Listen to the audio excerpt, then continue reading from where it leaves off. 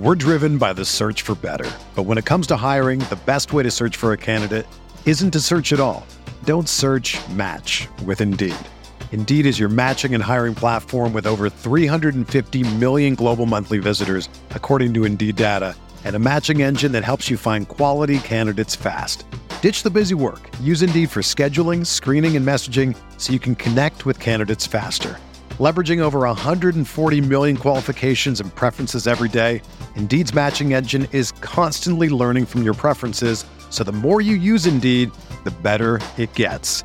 Join more than 3.5 million businesses worldwide that use Indeed to hire great talent fast. And listeners of this show will get a $75 sponsored job credit to get your jobs more visibility at Indeed.com/Blue Wire. Just go to Indeed.com/Blue Wire right now and support our show by saying that you heard about Indeed on this podcast. That's Indeed.com/Blue Wire. Terms and conditions apply. Need to hire? You need Indeed.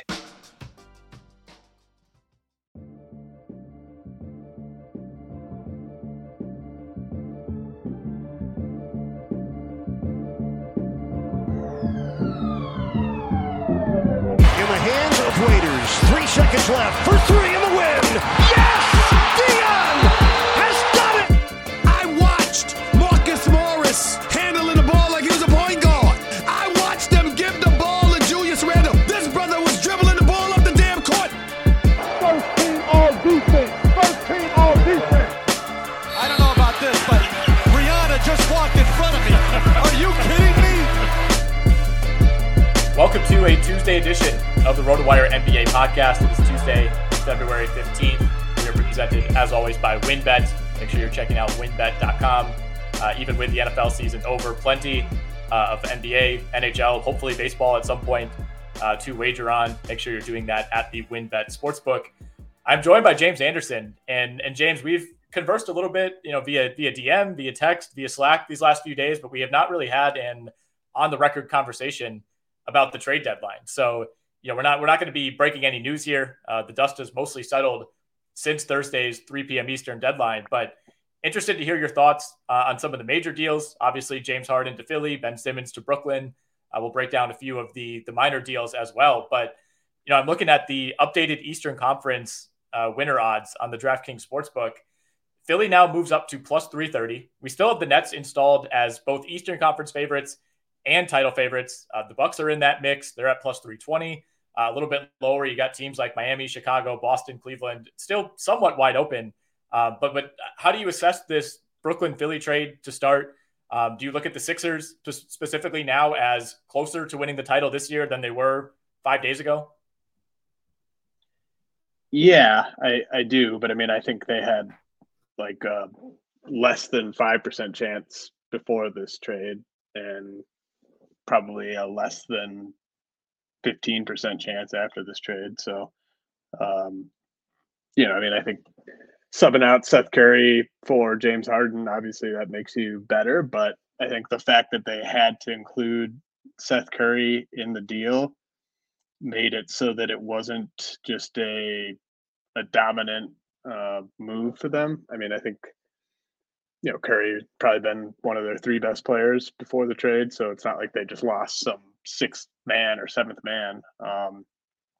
And I think it makes the Nets and the Sixers sort of more interesting to talk about and to watch. But I don't know if there are 2 more embattled postseason players over the last 5 years than James Harden and Ben Simmons. So it's hard for me to look at those moves or those acquisitions as oh man, now they're a real force to win the title now that they have these 2 guys who have never proven that they can get that done.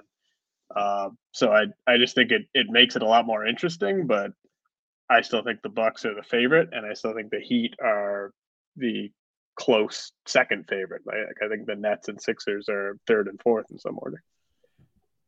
Yeah, I'm very surprised that Brooklyn specifically still sits atop these odds. And I do think there's a case to be made that both Philly and Brooklyn maybe got closer to winning the title this year by swapping Harden and Simmons, just because I think that Harden situation, the more you read, it seems like there's a new article every morning about how much of a sinking ship that had become. I think it was going to be really hard for Brooklyn to push through those chemistry issues. And obviously, Philly was getting nothing out of Ben Simmons. So I think you're right that while record-wise, Philly was very much in the mix before this trade, it kind of felt like it was heading in the same direction as years past, where they had come up short with Jimmy Butler on this roster. They came up short last year with an active Ben Simmons. It just felt like they probably weren't going to have enough. And I think Philly specifically really helped itself. Obviously, not a ton of depth left on that roster. I think, at center specifically behind Embiid, I mean, obviously, if anything happens to Embiid, they're not winning the title. But, even if you're trying to build in some rest for Embiid down the stretch, like you really have no big guys left on this team. I mean, it's Paul Reed, Paul Millsap, Charles Bassey. None of these guys are even true centers. So that worries me a little bit. We'll see what they do in the buyout market. Brooklyn, to me, too, I think we're taking it as an absolute that Ben Simmons is just going to be back to the Ben Simmons that we knew. Even at the end of last year when he was struggling in the playoffs, he was still a major plus on the defensive end. I don't want to get into any of the mental health stuff. That's just become, a time suck on Twitter, and nobody really comes out looking good when you're talking about that. But I mean, if you just focus on Ben Simmons having not played a basketball game in 240 days, I actually did the math earlier today for an article. I don't think it's a guarantee that he's just going to hit the ground running and all of a sudden, the Nets are going to pick up where they left off. And once Kevin Durant's healthy, they're going to be cruising again. Yeah, and I think the thing that I take the most issue with that I've heard in terms of the analysis of this is, everyone talking about how great of a fit Ben Simmons is on the Nets. I think he's a bad fit on every team in the league. He's just a less bad fit on the Nets than he would be on most teams. So it's not like, oh man, this is just going to be a seamless fit for Ben Simmons.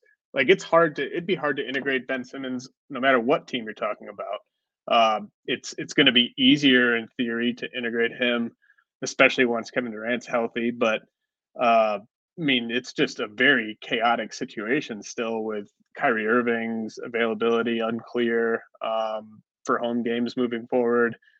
Joe Harris is kind of a non-factor for the rest of this season. You still don't have Durant, so.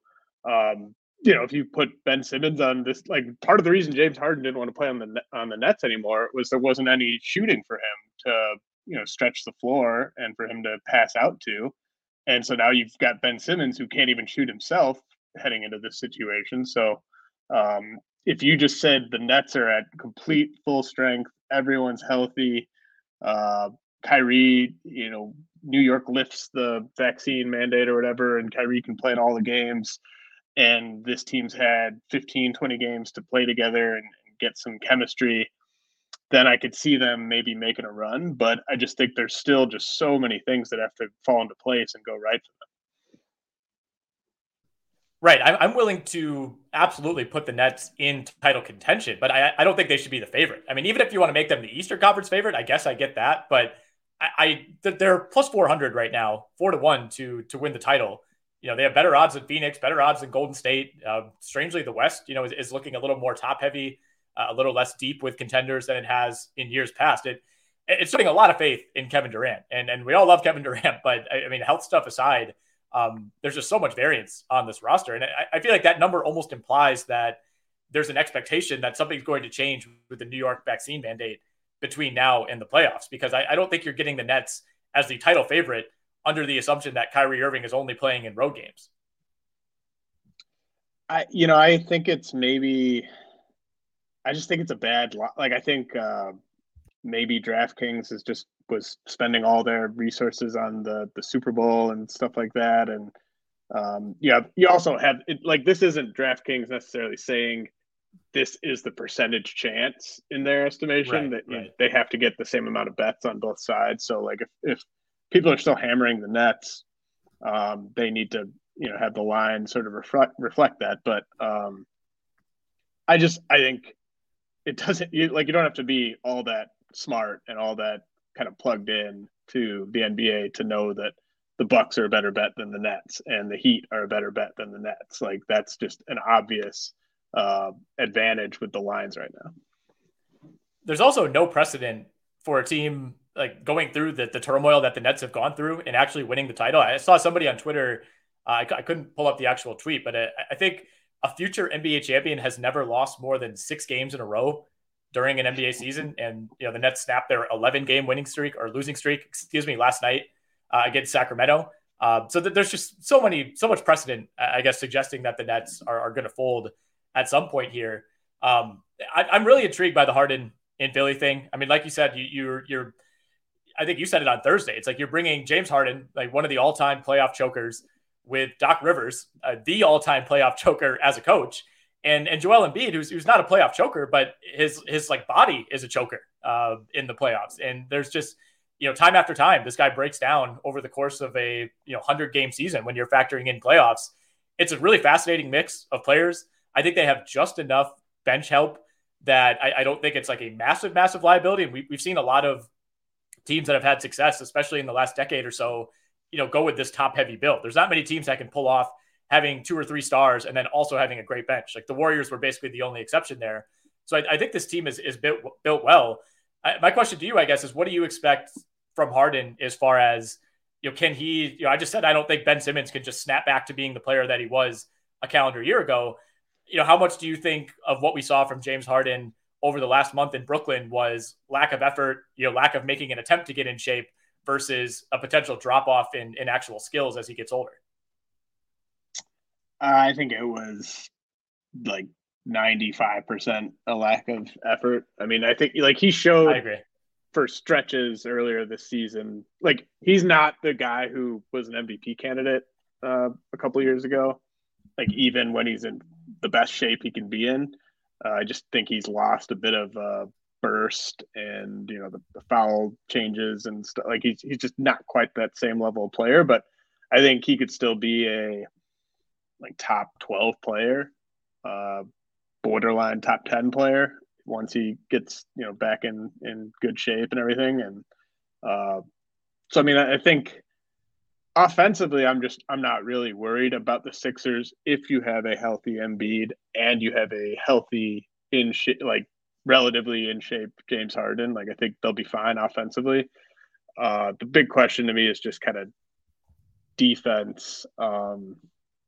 It's basically, and I mean this was the case before the trade, obviously, but it's just Embiid and Thibault are your only 2 above average defenders, and neither of them can guard, Kevin Durant or, if you have Embiid guarding Giannis, like Embiid has done an okay job on Giannis in the past, but if you have Embiid guarding Giannis, that kind of puts a ton of strain on Embiid on that end of the court to kind of be chasing Giannis around. So I just think that they're going to be kind of in trouble regardless of their matchup on a defensive end. And as you said, we shouldn't be just assuming that Embiid's going to stay healthy for 4 playoff rounds. And we shouldn't assume that James Harden's going to not slip in the playoffs, because that's what he's done over the course of his career. He's never been a guy who has been like the best player in a big playoff series, really. And he's always been a worse player in the playoffs than in the regular season. So Embiid's health, Harden, staying at his peak level in the playoffs, and then just their defensive shortcomings are the 3 big issues here. Yeah, the Embiid point is a really good one, especially against Giannis. Not only do you risk tiring him out, chasing around Giannis, but you're also risking foul trouble, which, Embiid is well equipped to guard Giannis, but over the course of 7 games, he's getting in foul trouble in at least 1 or 2 of those. And that's going to put you at a massive disadvantage. I just talked about the guys that you have behind him. Like if you try to sneak, like when Embiid's on the bench, who guards Giannis? Seriously, like can you get away with, Thibault just trying to slap the ball away? I mean, like body wise, Tobias Harris, that's not going to work. Niang, that's not going to work. Paul Millsap at this point in his career, certainly not going to work. Like again, maybe the buyout market is where they go here, but you don't even have anyone who physically is remotely qualified to guard someone like a Durant or a Giannis. No, you don't. I mean, that's why that's part of why the Bucks are the clear favorites still to me. Yeah. The Heat probably are the best team by quite a bit in terms of potentially matching up with the Bucks defensively. The Nets even, people talk about, oh, well, now they have Ben Simmons as this great defender. Ben Simmons can't check Giannis. Like Giannis has owned him. That's kind of a long-standing ownership. And then like Andre Drummond. Like, I mean, they don't have anyone to guard Giannis really either. And if they want to pretend that Ben Simmons can guard him, like that's just not going to go very well. I think the Bucks and the Heat are just in a class above right now, and the line doesn't really reflect that. Obviously, the public discourse, naturally, we're going to be talking about the Sixers and the Nets. That was one of the biggest trades you're ever going to see at a trade deadline. But I don't think we should kid ourselves into thinking that made either of these teams the favorite. Even though the Bucks continue to give us reasons to inspire doubt, they kind of flop against Phoenix last week, have one of their worst games on national TV of the entire season. They lose without Giannis last night in pretty crushing fashion against Portland at home. It just feels like we are slowly cruising toward a Bucks-Suns rematch. And I almost feel more confident about the Suns out west, who just, Chris Paul continues to just miss no time whatsoever. It gets better and better as the season goes on. Devin Booker's been fantastic. The Ayton contract thing, which we thought might be a distraction coming into the year, not a distraction at all. They add a couple small depth pieces in Torrey Craig and Aaron Holiday at the deadline. Not that changes all that much, but it just feels like both the Bucks and the Suns are kind of confidently cruising above all the drama of this season. And, teams like Brooklyn and Philly, certainly the Lakers, teams like that have kind of been in the headlines all season. It feels like they're almost just going to weed each other out by the end of the playoffs. And the teams that are consistent and well-built and have depth at every position are going to be the ones still standing. WynnBET is now the exclusive sponsor for RotoWire's fantasy podcast. WynnBET brings you all the latest action with a user-friendly interface, moneyline bets, boosted parlays, over-unders, round robins, live betting, and so much more right at your fingertips. Want a break from sports betting? Head into WynnBET's digital casino and take a spin on roulette, double down in blackjack, slam the slots, or try your hand at Baccarat. WynnBET is currently available in 9 states: Arizona, Colorado, Indiana, Louisiana, Michigan, New Jersey, New York, Tennessee, and Virginia. And it's rapidly expanding. At WynnBET, the possibilities are limitless. Register for WynnBET today, make a qualifying deposit, and wager to receive $200 in free bets. Promotion may vary by state. Download WynnBET now. That's WynnBET, WYNNBET. WynnBET, the exclusive partner for RotoWire's Fantasy Football Podcast. Thrive Fantasy is back for another season of fantasy basketball, and Thrive is running guaranteed contests every day this NBA season.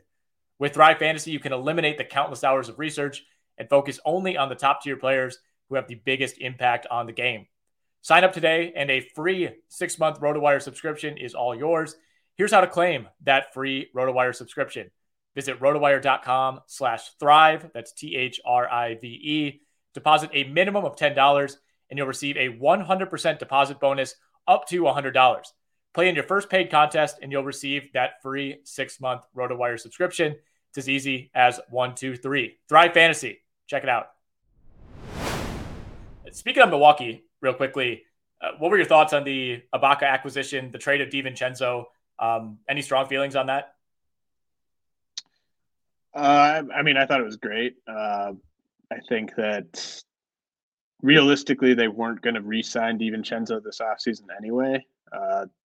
The Grayson Allen signing, the fact that Grayson Allen's outplayed DiVincenzo this whole year, it's not like DiVincenzo was playing well for the Bucks, and the timing of the Pat Connaughton injury obviously is not ideal because they were kind of counting on their depth on the wing, and now they have less of it. But I think it's a roll of the dice with Ibaka in terms of just how close to his pre-injury self is he going to be at in the playoffs. But if he is that type of player where he can keep the defense honest from 3 and fit into their defensive scheme, I just think it makes them even more versatile than they already were defensively, where they can just put a ton of different combinations out there that should all work. He can be part of a switching scheme. Like he's a better defender in terms of versatility than both Bobby Portis and Brook Lopez. So that just kind of gives them another look that they can go with on that end. And, if we're being kind of real, and if people that have watched this team all season, DiVincenzo, he was maybe their 8th best player, 7th best player, something like that. So I don't think he was going to play much more than like 20 minutes a game in the playoffs. And it was a position where they had some depth. So the fact that they probably weren't going to retain him this offseason made sense to try to get something now that could help this year than just do a sign and trade this offseason, especially when he just wasn't going to be a huge piece of the playoff rotation. I feel the same way about DiVincenzo, where it felt like there was some, emotional attachment, I guess, from Bucks fans to DiVincenzo, but you have to kind of look at it from a business perspective. And like you said, they weren't going to re-sign him. I think the writing was on the wall when you not only trade for Grayson Allen, but then immediately extend Grayson Allen, who's been significantly better than DiVincenzo. And obviously there's reasons why it's taken DiVincenzo a while to ramp up, but I don't see this as a situation where 2 years from now, we're looking back and DiVincenzo's averaging 22 points a game for the Kings. And we're saying, I cannot believe the Bucks traded him away. Like, I think he could still be a fine player, but I think we're looking at a good role player at best in DiVincenzo. And more than anything, I mean, Milwaukee waited so long to get any sort of help at the center position. You bring in DeMarcus Cousins, keep him for a couple weeks, then he's gone. You can't go into the playoffs with Giannis and Bobby Portis as your really only two options at center. And neither of those guys, you could argue, are even a true center. So I think it was a need-based move, and they basically swapped out. They had too much depth at shooting guard. They had no depth at center. So from that perspective, it's a no-brainer. I mean, the one thing that kind of makes you sour on it in the short term is immediately after trading DiVincenzo, like Pat Connaughton breaks his hand and is probably going to miss 6 weeks or whatever. So he'll be back by the playoffs, but I think in the short term, the depth could suffer a little bit. Yeah. I mean, that it's not ideal. I think it makes the Wesley Matthews acquisition more important than it had been. Yes. He's probably going to play more than you'd like him to here over the next month, but he at least fits into what they're doing on both ends of the court. Jordan Nwora has been very kind of hit or miss this season, but there's been times when he's looked right at home as a rotation player on this team. So it'll get him more opportunities and more developmental time, but it's going to be so fascinating to see the playoff bracket kind of come into focus in the East, because I think with the Connaughton injury, with getting Ibaka integrated into the rotation, Giannis is probably going to miss another handful of games sporadically over the rest of the season for rest. So I don't think the Bucks are going to go on some sort of run and get the 1 seed. I mean, they could get the 1 seed, but everyone's so jumbled. The Bucks could be the 4 seed or the 5 seed. Like they're the 5 right now. Yeah. So it's going to be fascinating to see how these matchups shake out, because I think you could just look at the standings and like the favorite to come out of the conference could be playing in the 4-5 game, and the number 1 seed could be like upset in the second round easily. Like it's going to be a really fun playoffs. Yeah. I think it's overused. It feels like there's a lot of playoffs where you go in and say like, man, no team's going to have an easy pass in round 1. And typically it's been the 1 seed, especially in the East. There's always been like the sacrificial lamb team. It was the Magic for a while. The Hawks have been in that spot that you just kind of knew they were going to get spanked by somebody. I don't think that's going to be the case this year. If it's Hornets Heat, obviously you're going to pick the Heat and they'll probably cruise in that series. But I mean, no matter what team ends up in that 8 spot, I mean, I was telling you before we started recording, we were making fun of the Wizards, who are like 100,000 to 1 or something to win the NBA Finals right now. They have the same record as the Atlanta Hawks, which is a team that a lot of people thought would be in the mix to get back to the conference finals this year. So, I mean, there's at least 10 teams right now in the Eastern Conference that I think you could at least, there's a world in which you could see those teams winning one playoff series. And some of them, like a team like Atlanta, I mean, Brooklyn's in the 8 right now. Those teams could certainly win more than one. But you're right. I do think the way the bracket breaks down, especially in the Eastern Conference, I think we're going to see some serious maneuvering down the stretch, because, the All-Star game is not halfway by any means. It's basically the 2/3 mark. There aren't that many games left. And if the standings kind of remain as is, there are 6 teams right now that are within 4.5 games of the 1 seed, 7 teams within 5.5 games, and 5 teams within 2.5 games. So as those, start to settle over the next few weeks, I think we're going to see some positioning where there's going to be some kind of advantages to be had. Like right now, if you're the Bucks, you'd be playing the Philadelphia 76ers in round 1 of the playoffs as a 4-5 matchup. That is insane.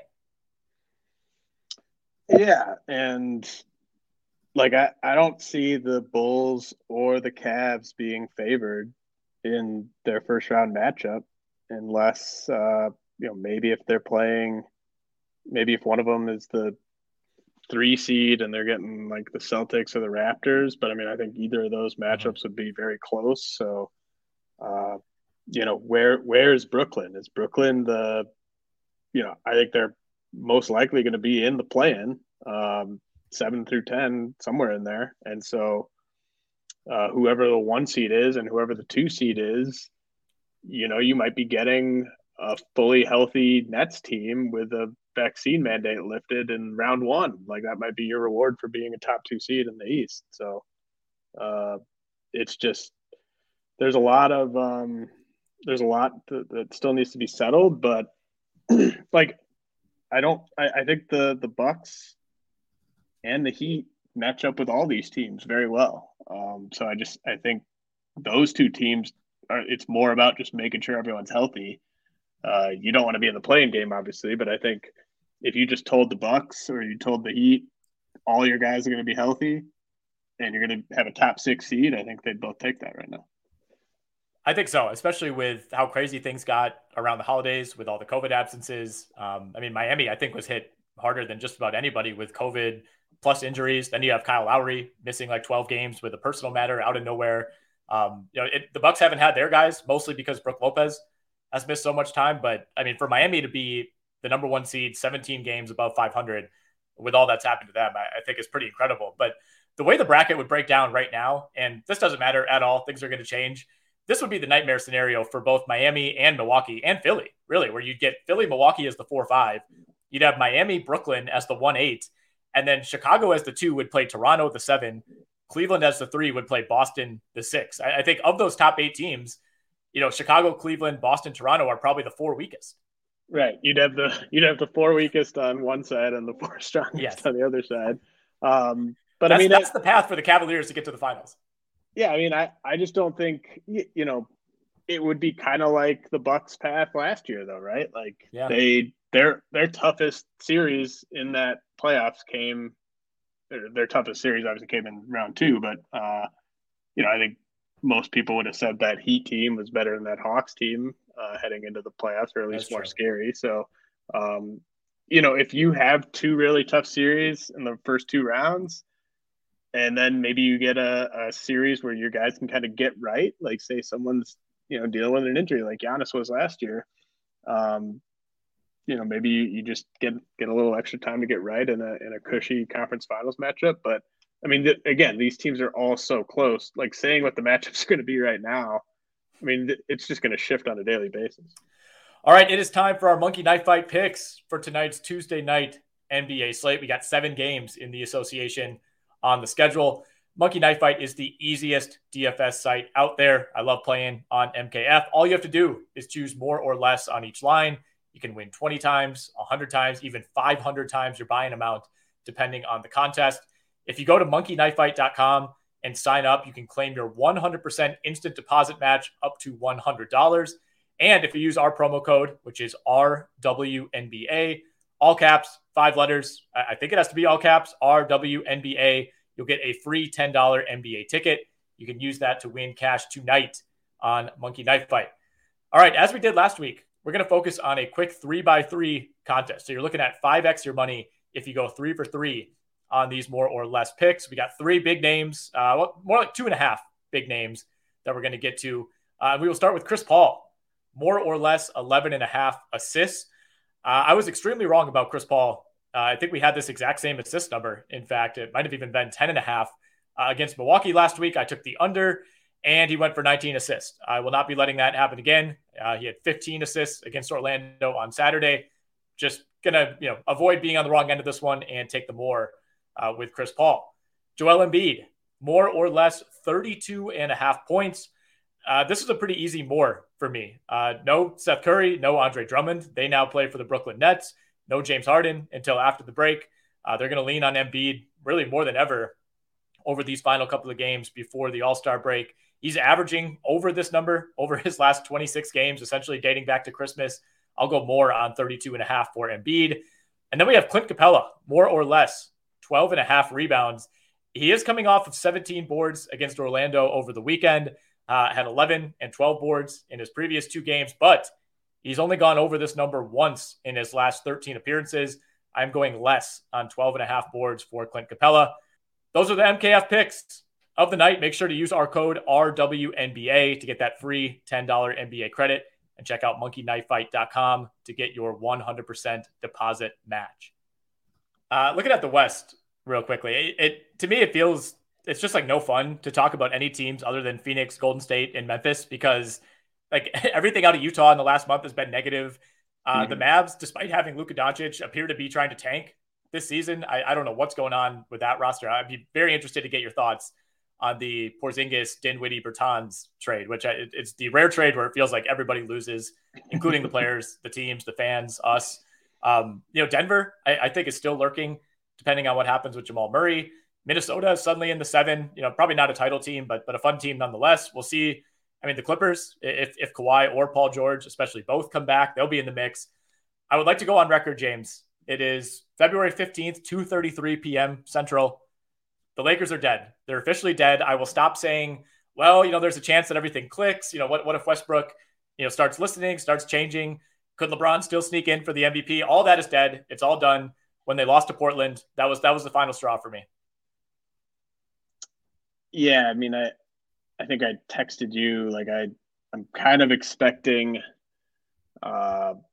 maybe not in the next couple weeks, but at some point I think LeBron's going to really kind of take his foot off the gas. Like it's, it's kind of an embarrassing look to just be trying your hardest when you know that you have no chance. And I can't picture, like LeBron's never done that. Yeah, and he's not gonna leave it all out there as they're trending to like a 9 or 10 seed. Right. So I kind of think he's gonna shut it down here at some point. Yep. I mean, he's already like, I know he's putting up crazy numbers, but just kind of watching that was the first time I watched a full Lakers game this year, was that Bucks game, and he's really just trying to get his own on offense, and all the other stuff is very, very secondary. Like he's in full on just, I'm going to score mode. And if I'm not looking to score right now, then I'm not really worried about what's going on. And I think that's, he knows that this team doesn't have a chance. And so he was kind of going through the motions, putting up numbers, but I think eventually he's going to start looking towards next year. So, yeah, I mean, it's going to be ugly. I think that the whole plan is obviously, I think it's a lot easier to trade Westbrook this offseason than it would have been at the deadline. There's going to be somebody else on a bad contract with more years, and Westbrook's going to be an expiring deal, and it'll be easier to get off from this offseason. But another wasted LeBron year. Their last hope for me was the trade deadline, and we knew that nothing serious was going to materialize. The best case scenario was probably finding a way to offload Westbrook. You're bringing back John Wall. Names like big names like Alec Burks were tossed around, Kemba Walker as like potential acquisitions. And to be honest, I probably could have talked myself into that.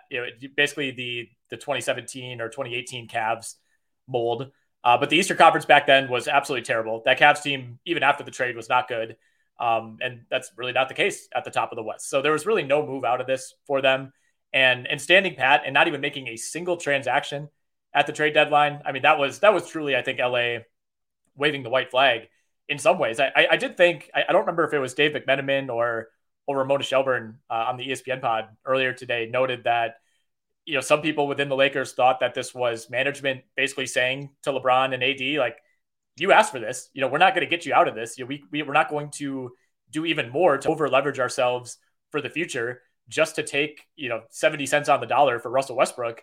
And I kind of hope that's the case. Like how has nobody stood up to LeBron like this in the past? Obviously it's worked out for him more often than not when he steps in and makes these swooping, half the roster trades. But, if that's the case, the Lakers are right.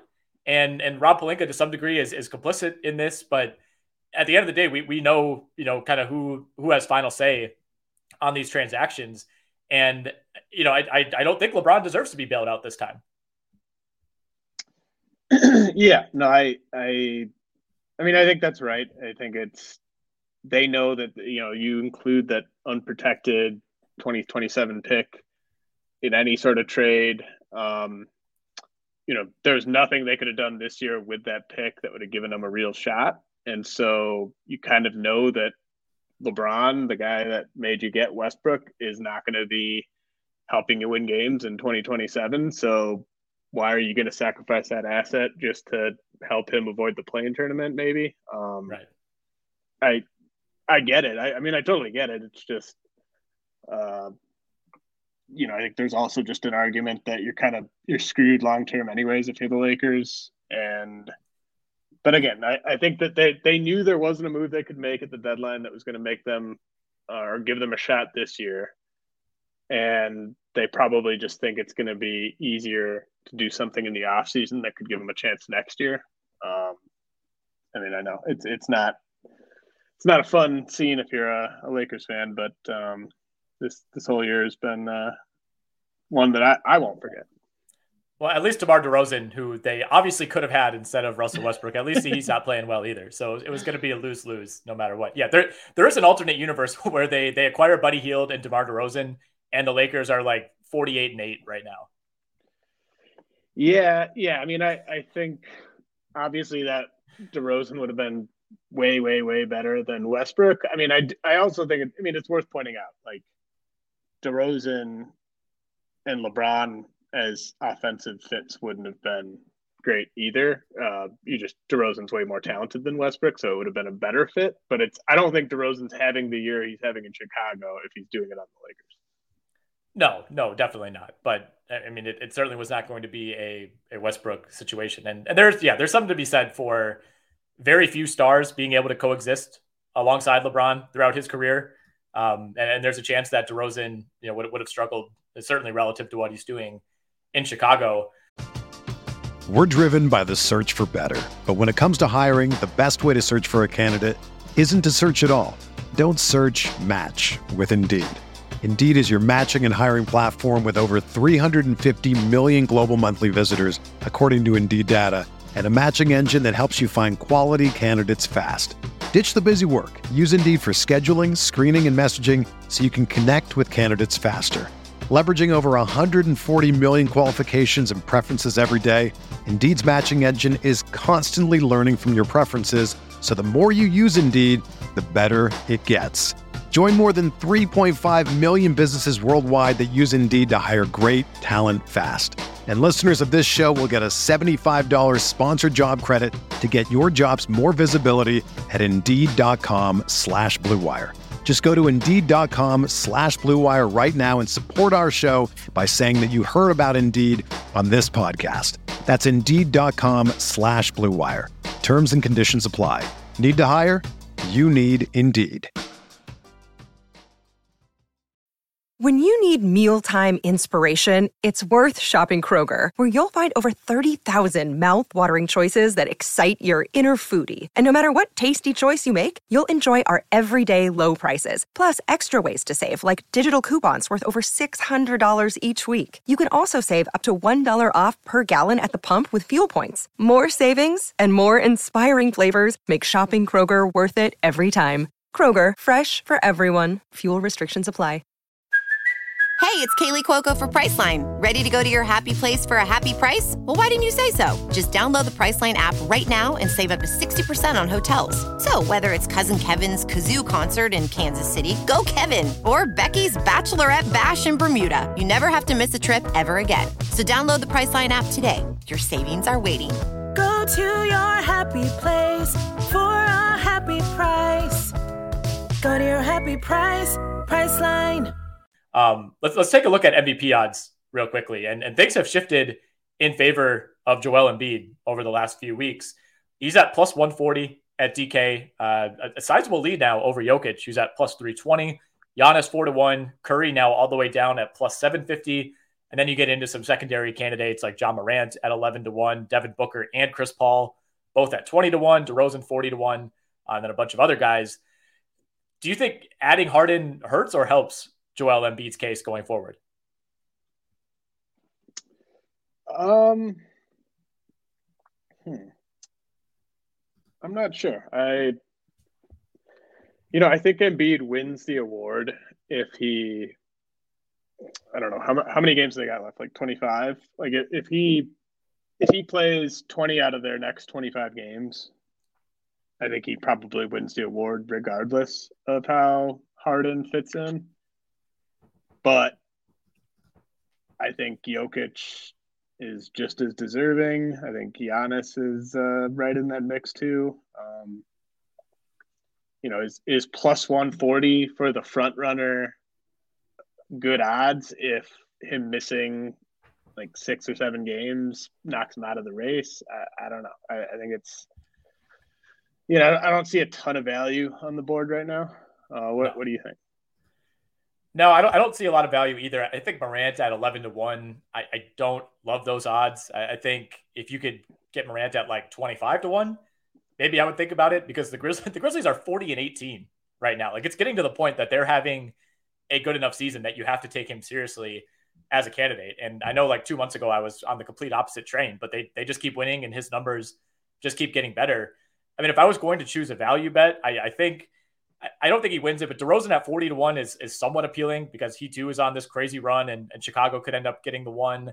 I've always been on Chris Paul, who's at 20-1 as kind of a dark horse candidate, but it just doesn't feel like things are moving in his direction to get that lifetime achievement MVP, even if the Suns finish with the best record. I think they would need to go on just a scorched earth run after the break where they finish with like 68 wins. At that point, then he's going to be getting some attention there. But I think he ultimately probably finishes 4th or 5th. You're right that there's not a lot of value. As far as Harden and Embiid goes, though, I think the potential for the Sixers to win more games with Harden offsets the potential for Embiid's numbers to decline with Harden in the lineup. Like, inevitably, I don't think Embiid is going to score 37 points a game the rest of the way like he's been for the last month. I think his numbers could decline 10 to 15%, but I think the Sixers are going to win more games once Harden is up to speed. So even if Embiid's numbers don't look all that great compared to what he's been doing over the last 25 games, if the Sixers go 18-7 and, finish with like, what would that give them? 52 wins. I think that's probably enough. The other thing though, with Jokic, I mean, the Nuggets are only, I think 2.5 games worse than Philly. Like, there's this belief that Denver is like, barely scraping above 500. Like they're 32-25. So if they get Murray back and they go on a run, and, we know Jokic's numbers really aren't going to change, I don't think he's out of this at all. No, I don't either. I mean, I think Embiid is the sort of media favorite right now. I mean, the MVP, we've talked about this before. The MVP is not a place to go looking for long shots. You're talking about those top 3 guys. Like, it's going to be one of those 3, and especially at this point in the season, right? I've said before, I don't think Embiid or Giannis could have this Nuggets team at the record they're at right now if you just swapped either of them in for Jokic. Like, I just think what he's doing with this cast is really just remarkable. So I would vote for Jokic, but the voting base is going to look at, I mean, I think Embiid just has the narrative. He has a better narrative, I think, than Giannis or Jokic right now. So it's just a matter of now could Jokic, like, I think if the Nuggets get up to like the 4 seed, because like we are seeing the Jazz really kind of stumble, and they're right there with the Mavs. If we see the Nuggets get up to the 4 seed and say the Sixers are the 5 seed, and Jokic has played, I don't know, 8, 9, 10 more games than Embiid this year, I think he could totally win it. But I think the odds right now are right. Yeah, I think so too.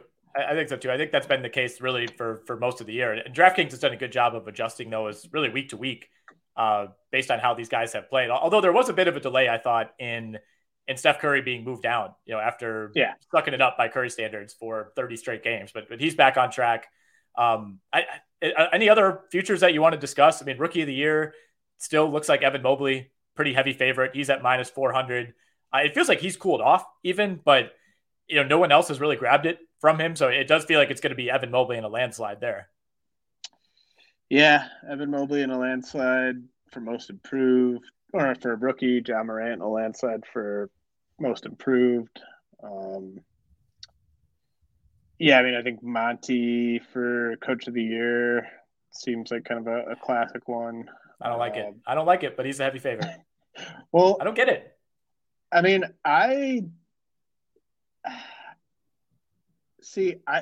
this kind of is what annoys me about a lot of these like awards and the way people do All-Star and first team and stuff. Like this whole notion that Team X needs a representative or Team X needs to be like recognized because of how good they were.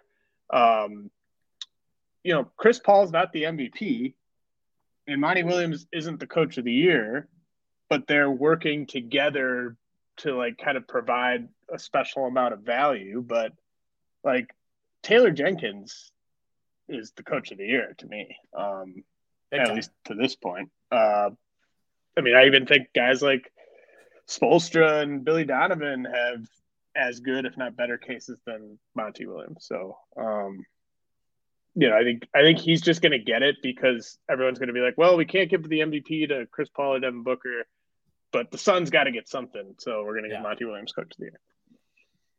I just don't get that logic. He should not be this heavy of a favorite. If you want to say that it's a fairly even race between Monty Williams, Taylor Jenkins, and I think JB Bickerstaff, you have to throw in there as well. I think Taylor Jenkins and JB Bickerstaff in 9 out of 10 years would be running away with this award, right? I mean, Taylor Jenkins, they're 40-18. The Memphis Grizzlies are 40-18, and Taylor Jenkins is 6-1 to win coach of the year. And like my stance, if a coach on a good team, like a really good team, best team in the league, is going to win it, if it's an established coach like a Monty Williams or a Steve Kerr or I don't know, Doc Rivers, Greg Popovich, whoever, that team has to be all-time good. You have to be 68, 69, 70 plus wins. If you go 73-9, that's fine. You're basically automatically the coach of the year. I don't know. Maybe the Suns finish the year, they don't lose again and they're 72-10. Then sure, give it to them. But I don't feel like they've been otherworldly good to the point where he deserves it over somebody in Taylor Jenkins, who I don't think anybody would be surprised if Memphis was 5 games under 500 as opposed to 22 games over 500. Well, the Suns have the best like top 7 roster, like 1 through 7. The Suns just have the best roster of any team in the league for the regular season, and they've had they've had really good health luck.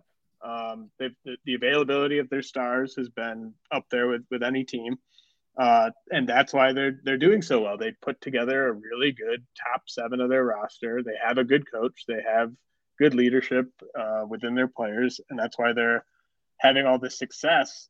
I mean, if I just told you before the season where the Cavs, the Bulls, and the Grizzlies would be in the standings, that would have really shocked you. But if I told you before the season the Suns were going to be on pace to have the best record in the league, that wouldn't have shocked you. So, I mean, I think like Bickerstaff, Jenkins, Donovan, and Spoelstra to me has to be mentioned just because we already knew Spoelstra was a top 3 coach in the league, and the fact that this Heat team is like, they've clearly developed guys who, it's not like they're developing lottery picks. They're developing guys they got off the scrap heap, and they've been Gabe Vincent. They've got the number 1 record in the East, despite the fact that multiple of their best players have missed double-digit games. So, I think Spoelstra, Donovan, Jenkins, and Bickerstaff are really, really good choices for coach of the year. So it's weird to see them all kind of long shots compared to Williams. Yeah, that's a really good point on the Suns' health. I mean, it feels like they've had no injuries really whatsoever. I mean, Chris Paul has not missed a single game yet. And that just continues to defy everything we know about aging point guards, especially given where Chris Paul was at health-wise during his days with the Clippers and the Rockets. But yeah, I mean, it's the case for, I like the case for Spoelstra over Monty Williams because it's been the complete opposite. Like you said, I mean, not to take anything away from the job that Monty Williams has done, but there hasn't been a whole lot of adversity for that team. And that team runs itself at this point, and I think the Bucks were kind of at that level the last few years. They finally get over the hump, whether you win the title or not, when you have a really strong top 7 and everybody stays healthy, not that there's not coaching to be done, but when it comes to determining a coach of the year, I really don't get that one. Yeah. And I mean, you had like part of why Chris Paul is even in the mix for MVP. Like, I don't think he's a realistic candidate, but like he is another coach. And like, this is an incredibly motivated team coming off a finals loss. And so if you have really good health, I mean, you just went to the finals and you've had really good health. Like what, like that's just such a weird combination to lead to a coach of the year pick. Yeah, I that's the thing. It felt like he should have won it last year. Maybe there's some sort of makeup. He 100% should have won it last year. I think that's not really debatable. Yeah. No. All right, let's talk about just a couple of the more minor trades from last week, and then we'll get out of here. What did you make of the Pacers Kings Halliburton Sabonis swap? Oh, I absolutely love that for Indiana. Just seems like a classic taking advantage of a really dumb franchise. Like, it's not that Monty McNair is dumb, but I mean, who knows how much say he even had in that trade. And like Halliburton, Halliburton's not going to be as good as James Harden, but I could see that just being one of those where Halliburton goes on to make like 6 or 7 all-star teams. And it's just like, that guy was by far better than De'Aaron Fox and Davion Mitchell.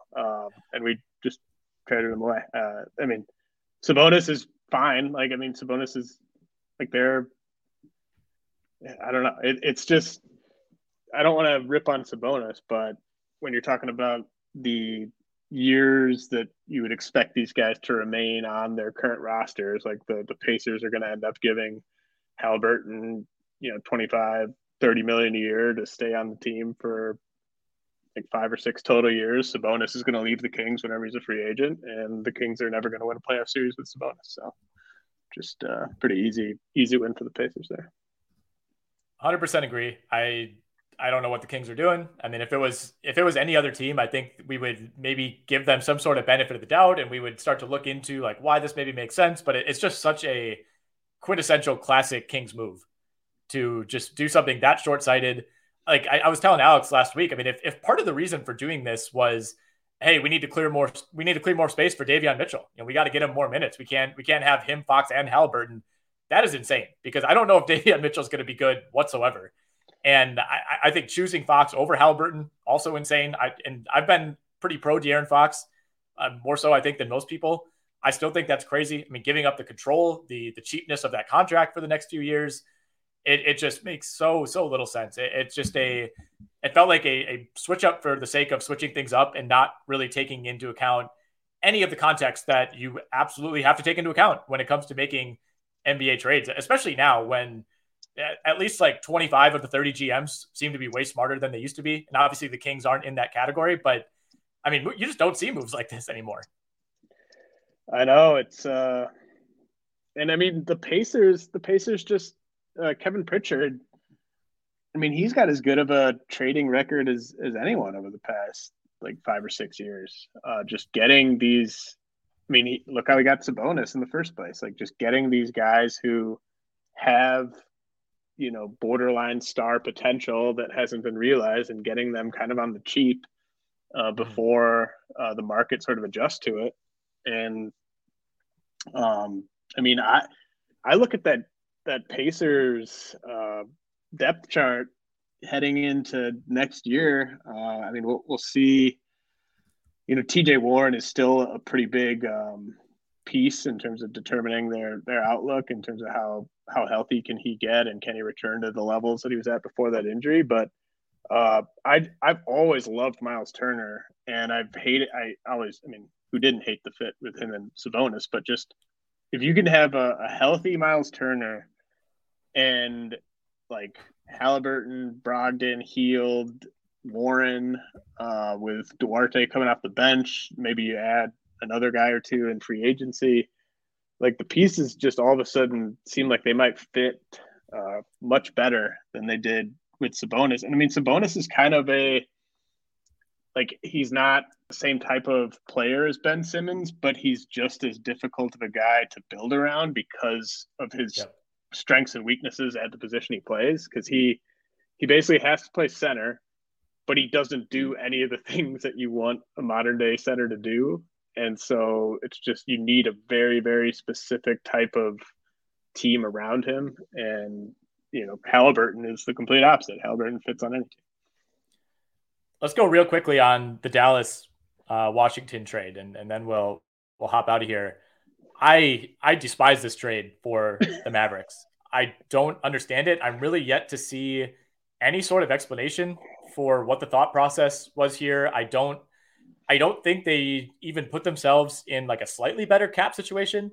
Normally when you trade away the best player in a deal, that being Porzingis, you're at least benefiting salary wise. You're giving away a fairly good player, although one with a lot of downside in terms of health, on a bloated contract. Washington's getting that guy. They're assuming that risk. Usually in return, you're getting some sort of cap relief. You're not bringing in Spencer Dinwiddie, who makes $18 million next year and $19 million in 23-24, and Davis Bertans, who you're inheriting that 5-year, $80 million deal. Like, I think they're arguably in a worse cap situation than they were in with Porzingis. Again, it makes no sense. I hope you have some sort of explanation or something that I'm missing here. Well, I think that it's pretty clear that